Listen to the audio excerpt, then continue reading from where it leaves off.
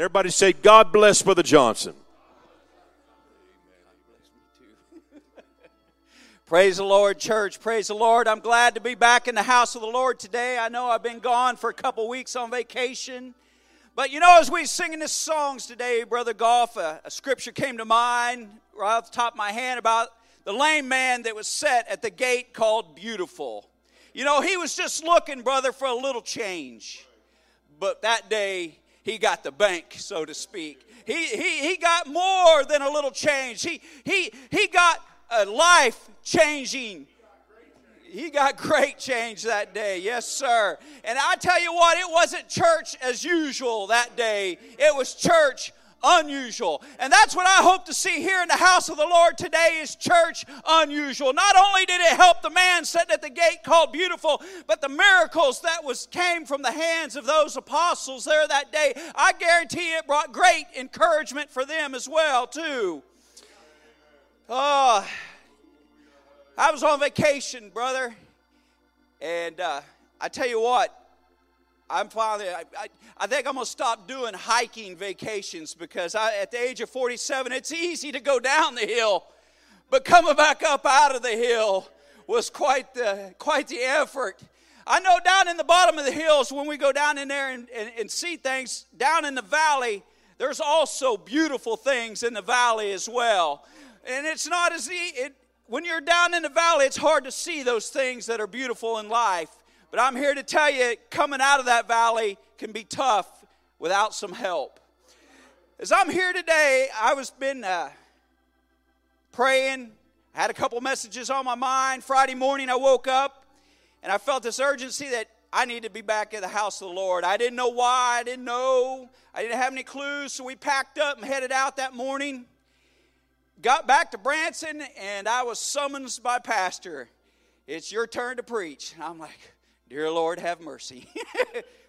Oh my, the poor saints of God. So anyways, as we was down in that deal, it was nice because there was no cell service.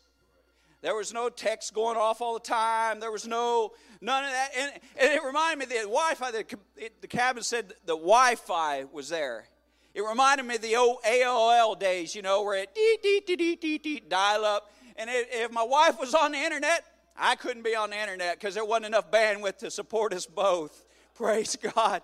But yesterday I started writing out a message and it wasn't coming together too good. And then Sister Riggins sent out a message and wanted somebody to help her clean her side of the church. And I was frustrated with where it was going, so it's like, you know what, I need to get away from this for a minute, and maybe going up to the church might be the right thing for me to do.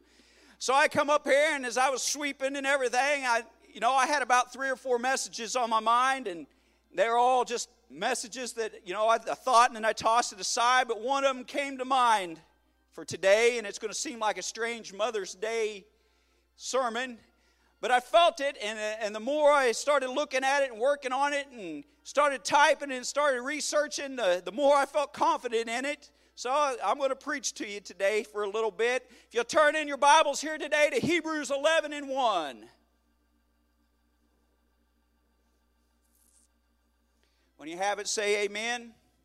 And I agree with the brethren here today on Happy Mother's Day for all the mothers that may be listening online and those that are here today. When you have it, say amen. Now faith is the substance of things hoped for, the evidence of things not seen. The Living Bible says, what is faith? It is the confident assurance that something that we want is going to happen. It is the certainty that we hope for is waiting for us, even though we cannot see it up ahead. Skip down to verse 6, and it says, but without faith it is impossible to please him. For he that cometh to God must believe that he is, and that he is a rewarder of them that diligently seek him. Why is it impossible to please God without faith? Because God is truth. And when God speaks the word, it becomes truth. And when you doubt God, you're doubting the very nature of God himself and calling him a liar. Skip down here in the Hall of Faith down to verse 30 of Hebrews. And it says, by faith the walls of Jericho fell down after they were compassed about 7 days. By faith the harlot Rahab perished not with them that believed, when she had received the spies with peace. And you don't have to jump over here, but I'll read it right quick.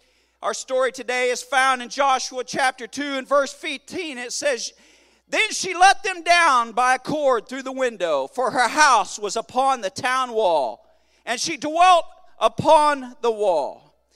In Hebrews 11, it is a museum of characters called the Hall of Faith.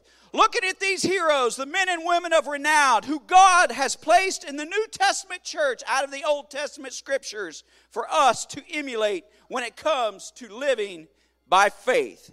In the reading of this chapter, we come across the most unlikely candidate in our faith of Museum of Faith. We come across a hero for us to be analyzing, a lady by the name of Rahab the harlot. And of all the people who are in this text, you would think she doesn't belong here. First, she's a Gentile.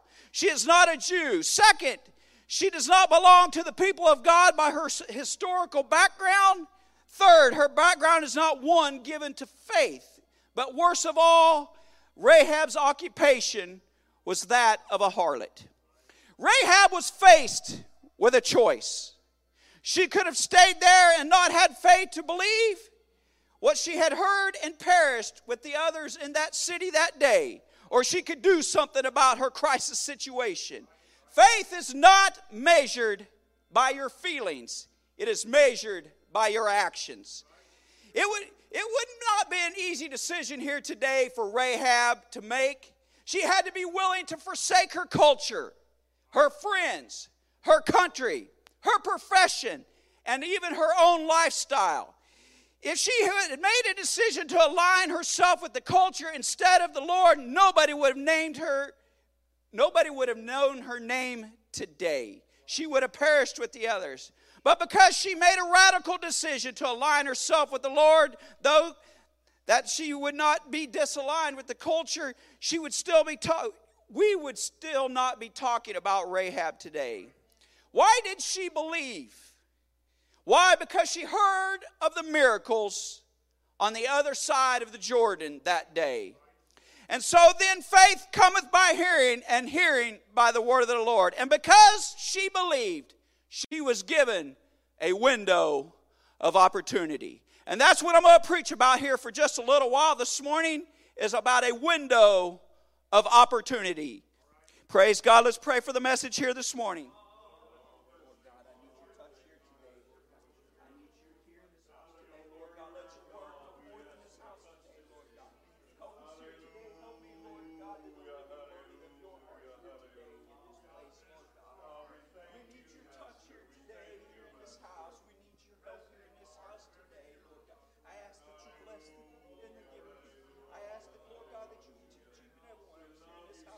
Praise God, praise God.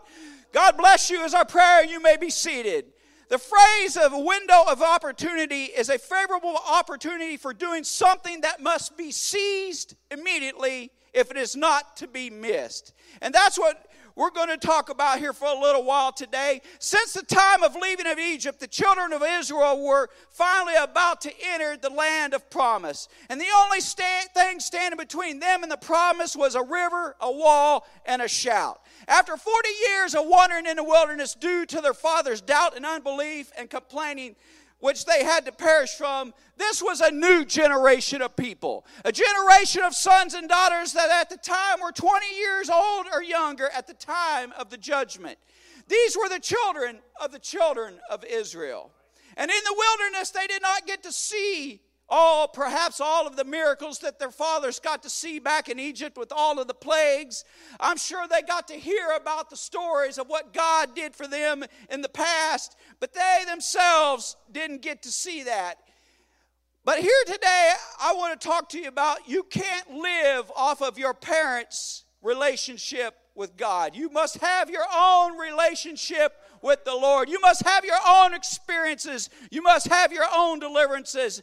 You must have your own faith here today. Let's go back for a little bit here today and let's see what made God so angry with the children of Israel. The story starts here with as God sends the 10 spies out to the promised land of Canaan after leaving Egypt. Numbers 13:25 through 33, Brother Golf, if you would. They returned from searching of the land after 40 days, and they went and came to Moses and to Aaron, and to all the congregation of the children of Israel, unto the wilderness of Paran, to Kadesh, and brought back word unto them, and to all the congregation, and showed them the fruit of the land. And they told them and said, We came unto the land whither thou sentest us, and surely it floweth with milk and honey. This is the fruit of it. Nevertheless, the people be strong that dwell in the land. The people be strong that dwell in the land. The cities are walled and very great. They had great walls in that city. And moreover, we saw the children of Anak there, and the Amalekites dwelt there in the land of the south, and the Hittites, and the Jebusites, and the Amorites dwell in the mountains. There was giants in the land there. And the Canaanites dwell by the sea and by the coast of Jordan. And Caleb stilled the people before Moses and said, Let us go up at once and possess it. Caleb had a different attitude than most of the people there. He said, you know what? These walls are great. The circumstances don't look so wonderful. But I tell you what, we got God on our side and we can take this land here today. Continue on. For we are well able to overcome it. But the men that went up with him said, We be not able to go up against the people, for they are stronger than we. And they brought up an evil report of the land. Notice here, God says they brought an evil report, which they had searched unto the children of Israel, saying, The land, though through which we have gone to search it, is a land that eateth up the inhabitants thereof. This land's going to eat you up, chew you up, and spit you out. We can't do this, church. And all the people that we saw in it are men of great stature. And there we saw the giants, the son of Anak, which come of the giants, and we are in our own sight as grasshoppers. We're just little bitty people and grasshoppers in the sight of them. I believe before they got to the land of Canaan, God had already been over there using the people to prepare the land for their arrival. Just as he has gone to prepare a place for us. And instead of focusing on the blessings and the promises of God, they were looking at their own problems and situations, and their attitude become negative. Right. This problem is too big for us, and we just can't do it here. They were so disheartened that they decided that they would choose a leader to take them back to Egypt, to go back to bondage after being delivered from that bondage. Numbers 14:1-4 says this. And all the congregation lifted up their voice and cried, and the people wept that night. And all the children of Israel murmured against Moses and against Aaron. They complained against the man of God. This is your fault because all this happened here. And the whole congregation said unto them, Would God that we had died in the land of Egypt, or would God we had died in this wilderness? Would to God we would have died here. It would have been better for us to die here than to be free from all of this bondage here. And wherefore hath the Lord brought us unto this land to fall by the sword, that our wives and our children should be prey? Were it not be better for us to return into Egypt? And they said one to another, Let us make a captain, and let us return into Egypt. The same situation that the children of Israel found themselves in because of their unbelief can cause you not to inherit the promises that God has made for your life here today. The New Living Translation says this in Hebrews 3:7-19. It says, That is why the Holy Spirit says, Today when you hear his voice, don't harden your hearts as the children of Israel did when they rebelled, when they tested me in the wilderness. There your ancestors tested and tried my patience, even though they saw my miracles for 40 years. So I was angry with them, and I said, Their hearts always turn away from me. They refuse to do what I tell them to do. So my anger, I took an oath. They will never enter into my place of rest. Be careful, dear brothers and sisters. Verse 12 says, Make sure that your own hearts are not evil and unbelieving, turning away from the living God. You must warn each other every day while it is today, still today, so that none of you will be deceived by sin and hardened against God. For if we are faithful to the end, trusting God just as firmly as when we first believed, we shall share in all of the belongings of Christ. What is the rest here today? See, even though in chapter ends here, the Bible, you can go on to the verse, the Bible's written in letters, you can go on here to chapter 4, verses 1 and 2, and it says this. Let us therefore fear, lest a promise being left us of entering into his rest, any of you should seem to come short of it. For unto us was the gospel preached, as well as unto them. But the word preached did not profit them, not being mixed with faith in them that heard it.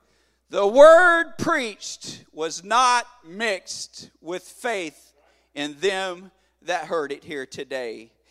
Now 40 years was up, and it is time to claim their promise. And Moses had to pass from the scene due to his disobedience in the wilderness of Zin by smoting the rock instead of asking the rock for water. And it was time to choose a new leader. I can just imagine that this new generation, they were just sitting around waiting. Man, how many more people got to die here today before we finally get out of this place?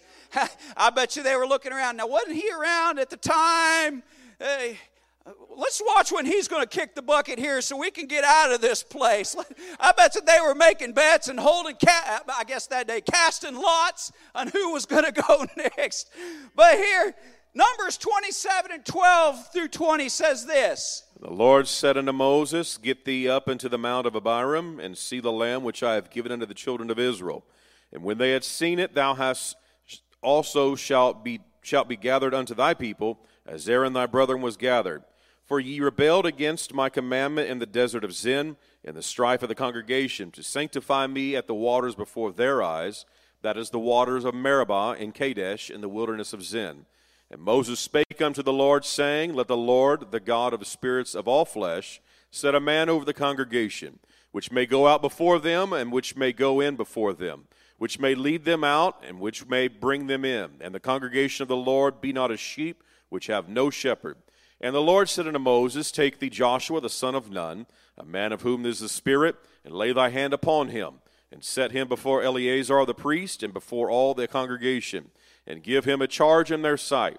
And thou shalt put some of thine honor upon him, that all the congregation of the children of Israel may be obedient.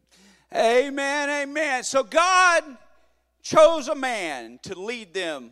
And that's the way it's always going to be in life. God is going to choose for you a leader to lead you out of bondage, a man who can take you to a place that you've never been before. And now it is time for new leadership to take place here, and he chooses a man by the name of Joshua. Joshua 1, verse 1 through 9 says this. Now after the death of Moses, the servant of the Lord, it came to pass, and the Lord spake unto Joshua the son of Nun, Moses' minister, saying, Moses my servant is dead. Now therefore arise, go over this Jordan, thou and all this people, unto the land which I do give to them, even to the children of Israel. Every place that the sole of your foot shall tread upon, that I have given unto you, as I said unto Moses. Every place, listen to that. I don't know why I'm feeling this. Every place that you set your foot, the Lord God has given unto you. Brother Albritton, I tell you what, when we get out of the car to go outreach and you put that foot down, we need to be saying, God, give that to us. That's ours. That's our territory. I don't care how many churches has been in there doing outreach. That's ours now. We're going to take possession of that here today. And go on, Brother Goff, if you would. From the wilderness and this Lebanon, even unto the great river, the river of Euphrates, all the land of Hittites, to the great sea toward the going down of the sun shall be your coast. There shall not any man be able to stand before thee all the days of thy life. Nobody's going to be able to stand before you. Everybody's going to fall inside of you here. Go ahead. As I was with Moses, so I will be with thee. I will not fail thee nor forsake thee. Be strong and of good courage, for unto this people shalt thou divide for an inheritance the land. Be strong and of good courage, because this land is yours, which I swear unto their fathers to give them. Only be thou strong and very courageous, that thou mayest observe to do according to all the law which Moses my servant commanded thee.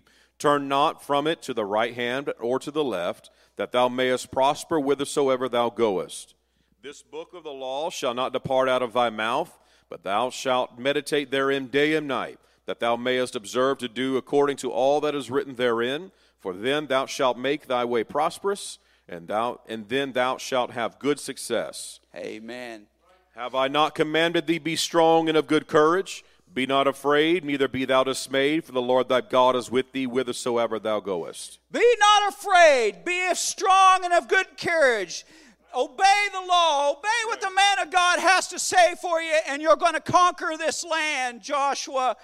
And I'm here to tell you today that the promises that were given here in this reading to Joshua and his commissions are the promises for this church here today. Joshua assumes the command and tells the people, get ready for revival, because here it comes. Joshua 1 and 10, verse 11 says this. Then Joshua commanded the officers of the people, saying, pass through the host, and command the people, saying, prepare you victuals, for within 3 days ye shall pass over this Jordan, to go and to possess the land which the Lord your God giveth to you to possess it. Sounds like to me something I heard at the beginning of this year. It says, be bold and be strong, because the Lord our God is with us. Go into the camp and tell everyone, get ready, get ready.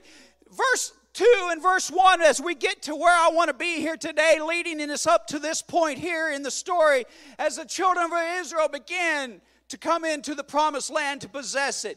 God sends out a couple spies here into the land. Can you just imagine, after what they just went through for 40 years, that they're going to send spies out again into the land? Are you sure you heard God, Joshua, here? Are we going to do this again and doubt God and them come back with a bad report? But I submit here to you today that Joshua knew exactly what he was going on. I'm going to read from verse 1 of the New Living Translation. It says, then Joshua secretly sent out 2 spies from Israelite camp at Acacia Grove. He instructed them, scout out the land on the other side of the Jordan, especially around Jericho. So the 2 men that set out and came to the house of a prostitute named Rahab and stayed there that night. A prostitute means a person who yields herself for defilement for sake's gain. Can you imagine being a spy in that day, tasked with going into a city of people that were not your people, that you stood out like a sore thumb in that place? Immediately when you walked into that place, they already knew where you were from. And that's like us here today as we walk into places like Walmart. People recognize us. They know, and they look at us. They make this quick step aside like, hey, those are church people right there.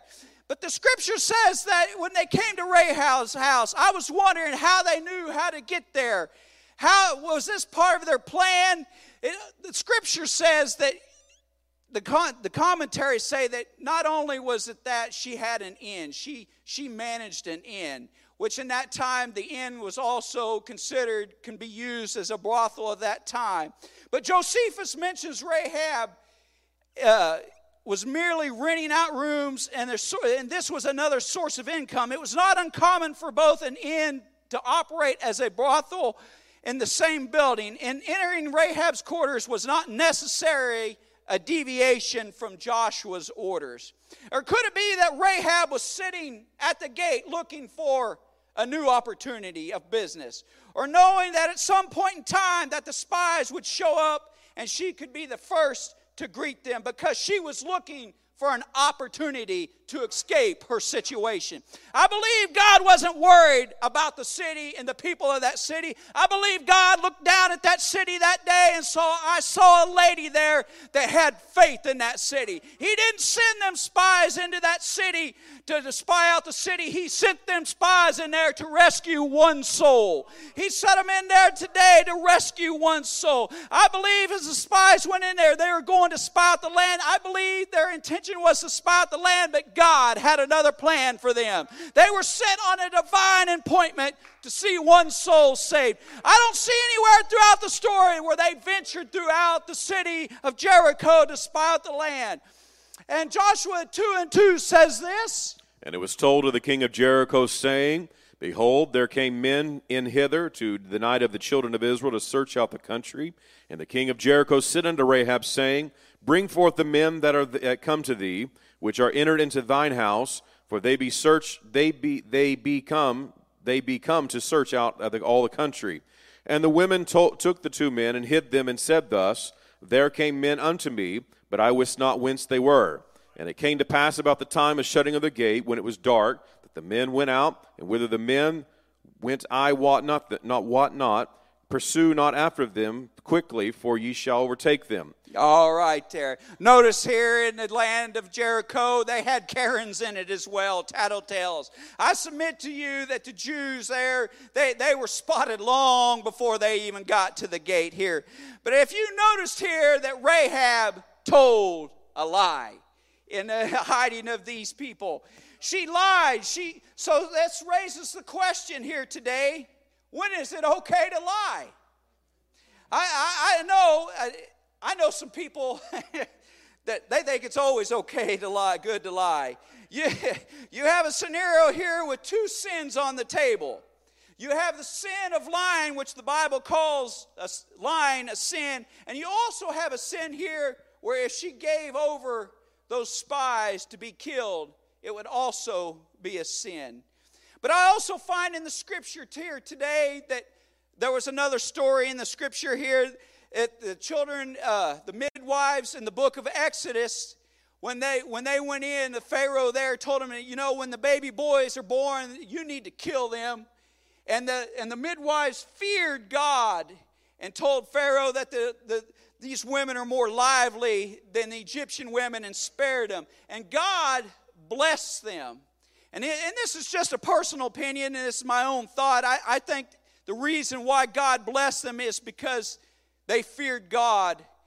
Not only did they fear God, they preserved life instead of seeing children murdered. But here today,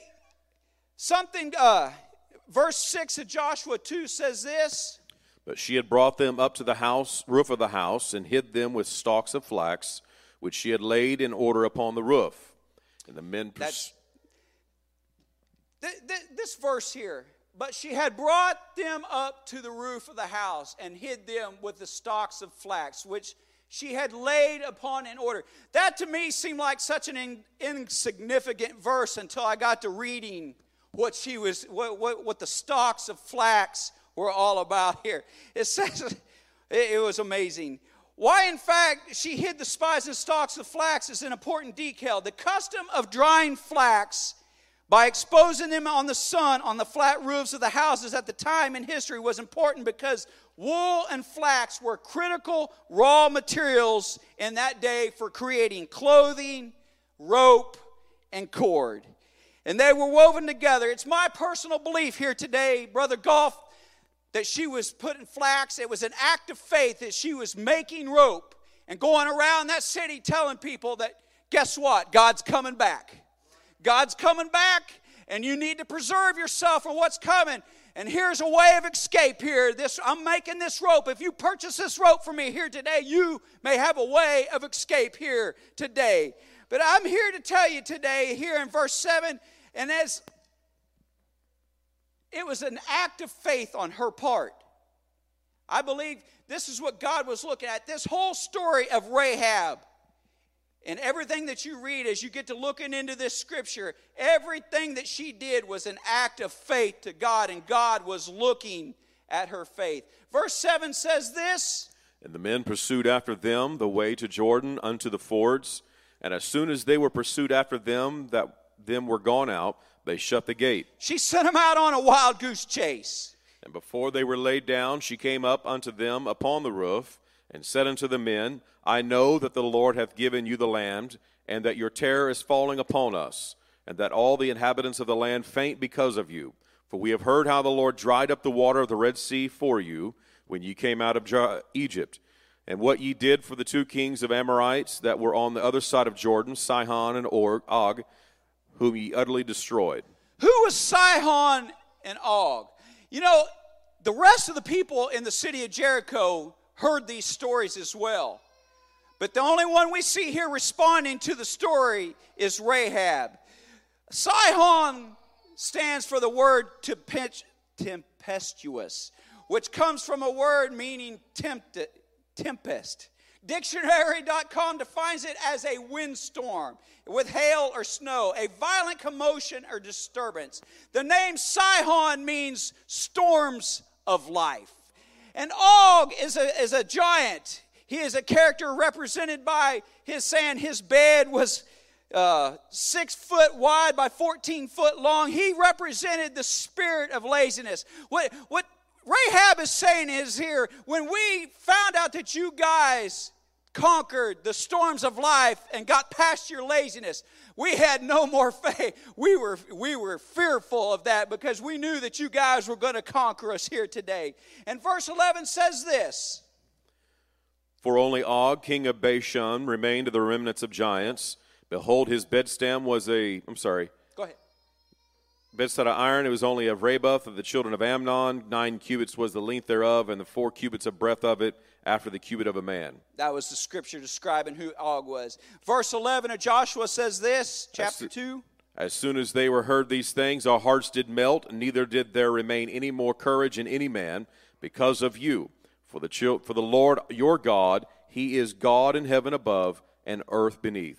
Amen, amen. What she was saying there is we're scared to death because you guys have conquered us. We heard the stories about what happened on the other side of the Jordan, and now we're fearful of what's going to happen here, and I'm looking for a way out.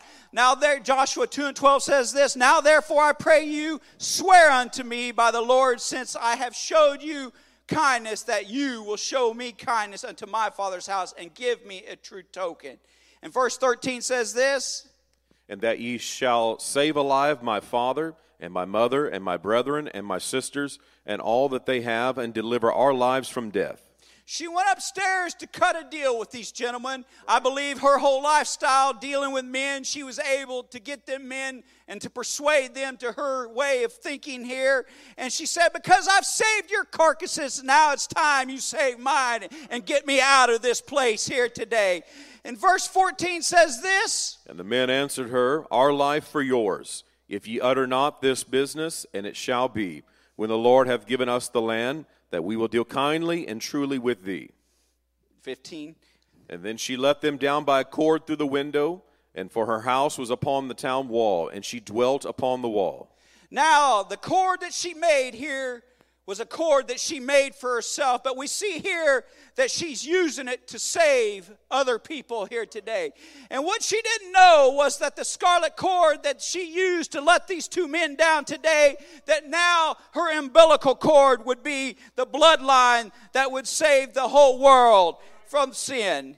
Verse 16 says this. And she said unto them, Get ye to the mountain, lest the pursuers meet you, and hide yourself there 3 days, until the pursuers be returned, and afterward may you go your way. I want to know, Brother Golf, and it's just my personal opinion here as I was reading this, how did she know where to send these spies? How did she know, out of all the places that were around, she could have sent them out to the fords? How did she know to send them in the direction she did? And this is just my opinion here today, but I believe in her profession that she may have had clientele in the upper echelons of the army, in the military there at that time, and she was pressuring them. What is your military intelligence? What do you do when you have deserters that flee this place? What do you guys do? How do we get out of here? How can we get by and get away from this place?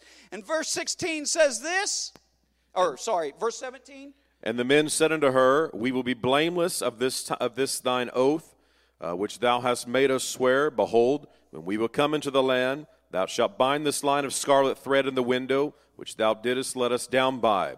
And thou shalt bring thy father and thy mother and thy brethren and all thy father's household home unto thee. Amen. She brought her whole household. That is something that goes on through the New Testament. Her faith made her whole household be saved. Go ahead. And it shall be that whosoever shall go out of the door of thy house into the street, his blood shall be upon his head, and we will be guiltless. And whosoever shall be with thee in the house, his blood shall be on our head, if any hand come be upon him. And if thou wilt utter this our business, then we will be quit of thine oath which thou hast made us to swear. And she said, According unto your words, so be it. And she sent them away, and they departed, and she bound the scarlet line in the window. In other words, these two guys were hanging out the wall of a window by a thread, basically. And as they get down to safety, they decided, you know what, we're going to change the details of this contract here. Now that our carcasses are safe and we know where to go run and hide. Rahab, we're telling you here today, you know what, if you do any of these things that void this contract, our oath with you will be terminated here today. And she's like, you know what, I just don't care. Whatever you guys say, I just want out of this place. I want to be saved from this atmosphere that I'm in here today. And verse 22 says this. And they went and came into the mountain and abode there 3 days until the pursuers were returned. And the pursuers sought them throughout all the way, but found them not. And so the two men returned, descended from the mountain, and passed over and came to Joshua the son of Nun, and told him all things that befell them. And they said unto Joshua, Truly the Lord hath delivered into our hands all the land, for even all the inhabitants of the country do faint because of us. They brought back a good report this time. You know what? These people are scared to death of us here in this city, and now we are well able to go in, as Caleb said earlier, and take and possess the land. So we get down to the story here as we go down into Joshua chapter 6 and 16. As we begin to start here, they go in and cross the Jordan River here, and they go in, and verse 16 says this. And it came to pass at the seventh time, when the priests blew with the trumpets, Joshua said unto the people, Shout, for the Lord hath given you the city. And the city shall be accursed, even it and all that are therein. To the Lord only Rahab the harlot shall live, she and all that are with her in the house, because she hid the messengers that we sent. Amen, amen here today. Verse 20 says, So the people shouted, and the priests blew the trumpets. And it came to pass, when the people heard the sound of the trumpet, and the people shouted with a great shout, that the wall fell flat. But that's not really true. The wall did not fall flat. As I don't know if in studying for this message here today, I don't know if many of you knew that there was two walls in Jericho. And when Jericho was built, it was built on a hill. And that hill slanted up. And at the top of that hill there was their wall. And it was designed so that when enemies would come to try to batter the wall and crush the wall and break down the door, that they had to run up that hill first and then try to hit it with that battering ram. At that point in time, they didn't have enough energy or any force enough to destroy that door here today. And Joshua in verse 21 says this. And they utterly destroyed all that was in the city, both man and woman, young and old, the ox and the sheep and ass, and with the edge of the sword. But Joshua had said unto the two men that spied out the country, Go into the harlot's house, and bring out thence the woman, and all that she hath, as ye swear unto her. And the young men that were spies went in, and brought out Rahab, and her father, and her mother, and her brethren, and all that she had. And they brought out all her kindred, and left them without the camp of Israel. Amen, amen. Everything that Rahab had was saved. Her mother, her father, her brethren, her possessions. But the question I need to ask you here today, and as we read here in verse 15 of Joshua 2 and 15 says this. Then she let them down by a cord through the window, for her house was upon the town wall, and she dwelt upon the wall. If Rahab lived on the wall and the walls collapsed, how did Rahab survive the calamity? I'm here to tell you today, as I was studying for this message, that as she let the spies down with the cord and she lived on the house of the wall, this was an interesting study I found at BibleArchaeology.org. It says, according to the Bible, Rahab's house was incorporated to the fortification system of the wall. On the north end of the tell, Jericho, archaeologists made some astounding discoveries that seemed to relate to Rahab. The German excavation of 1907 through 1909 found that on the north side of the city, the wall did not collapse. The portion of the mud brick was still standing at 8 foot high when they went to excavate the land. In other words, Brother Golf, It didn't matter that the whole world was falling apart around Rahab and those around her. God preserved her in that time, and her wall did not collapse. God is able to preserve you here today in your time of calamity. It doesn't matter where you've been in life and what your situation may be, and it may seem like the whole world is collapsing around you. But I tell you, if you come to God, He is able to preserve you from that calamity. And what I wanted to tell somebody here today is that God is able to preserve you, but that is not the end of the story of Rahab, even though it is an interesting story. Everywhere in the Scripture that I read from that point on, Brother Golf, you read the name of Rahab. It is always, except for one that I found, is associated with her past. Rahab the harlot. Rahab the harlot. Rahab the harlot. Why does the Bible keep showing her as Rahab the harlot after she'd been saved? The only thing that I could come up with is the devil was trying to throw it up in her past until I felt that the Lord said something different to me. And what God was trying to say is, I put that in the Scripture to tell somebody that no matter what your past is and how bad your past is and where you may have been in life and what your situation is, that I'm able to preserve you from that lifestyle, and I'm able to keep you in that day. And now, because of that, we see here today that the story does go on, that Rahab has become the spiritual mother of us all. Matthew chapter 1 and verse 5 says this. And Salmon begat Boaz of Rechab, and Boaz begat Obed of Ruth, and Obed begat Jesse. And Jesse begat David the king, and David the king begat Solomon of her that had been with the wife of Urias. Did you hear that?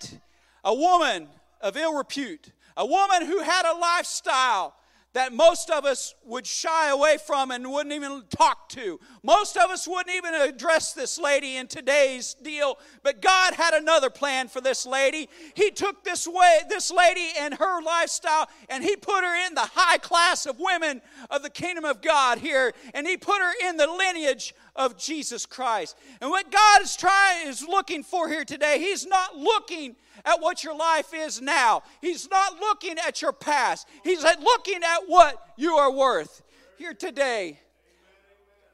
In preparing this, and I spent many years in Sunday school, so I just figured I'd do a Sunday school object lesson today because that's where I'm most comfortable at. Here I have today a $100 bill, and it's my wife's, by the way. So I can go ahead and do this example, and it doesn't cost me anything. Who would like a $100 bill here today? Raise your hand. Everybody here would like a $100 bill. Well, too bad you're not getting it, but anyhow. Let me ask you something here today. Here's this $100 bill. It's wadded up. It's crushed. It's wrinkled. It doesn't look like it did when it was crispy and brand new. Who still wants this $100 bill? We all do. Why? Because it's still worth $100, right? No matter what it looked like, it's still worth that $100. And I'm here to tell you today,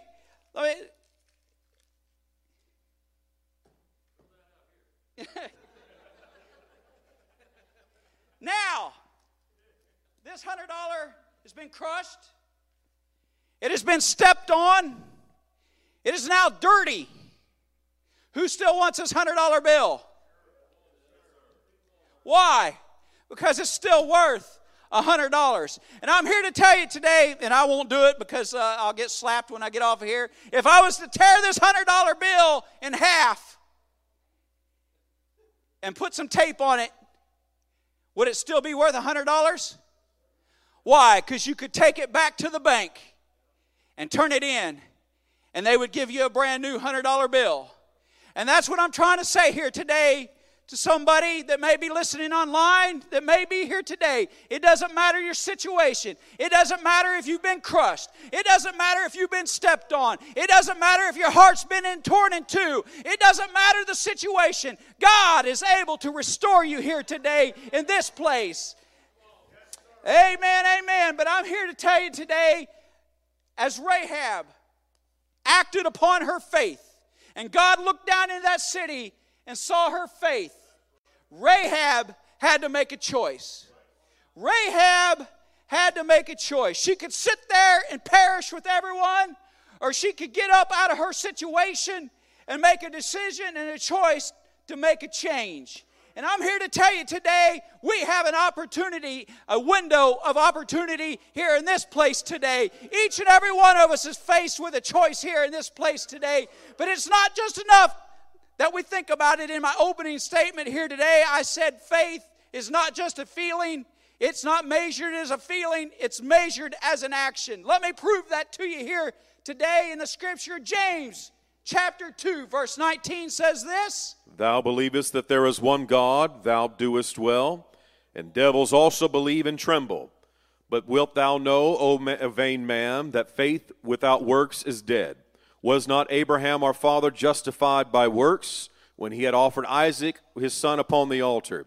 Seest thou how faith wrought with his works, and by works was faith made perfect? And the scripture was fulfilled, which saith, Abraham believed God, and it was imputed upon him for righteousness, and he was called the friend of God. Ye see then how that by works a man is justified, and not by faith only.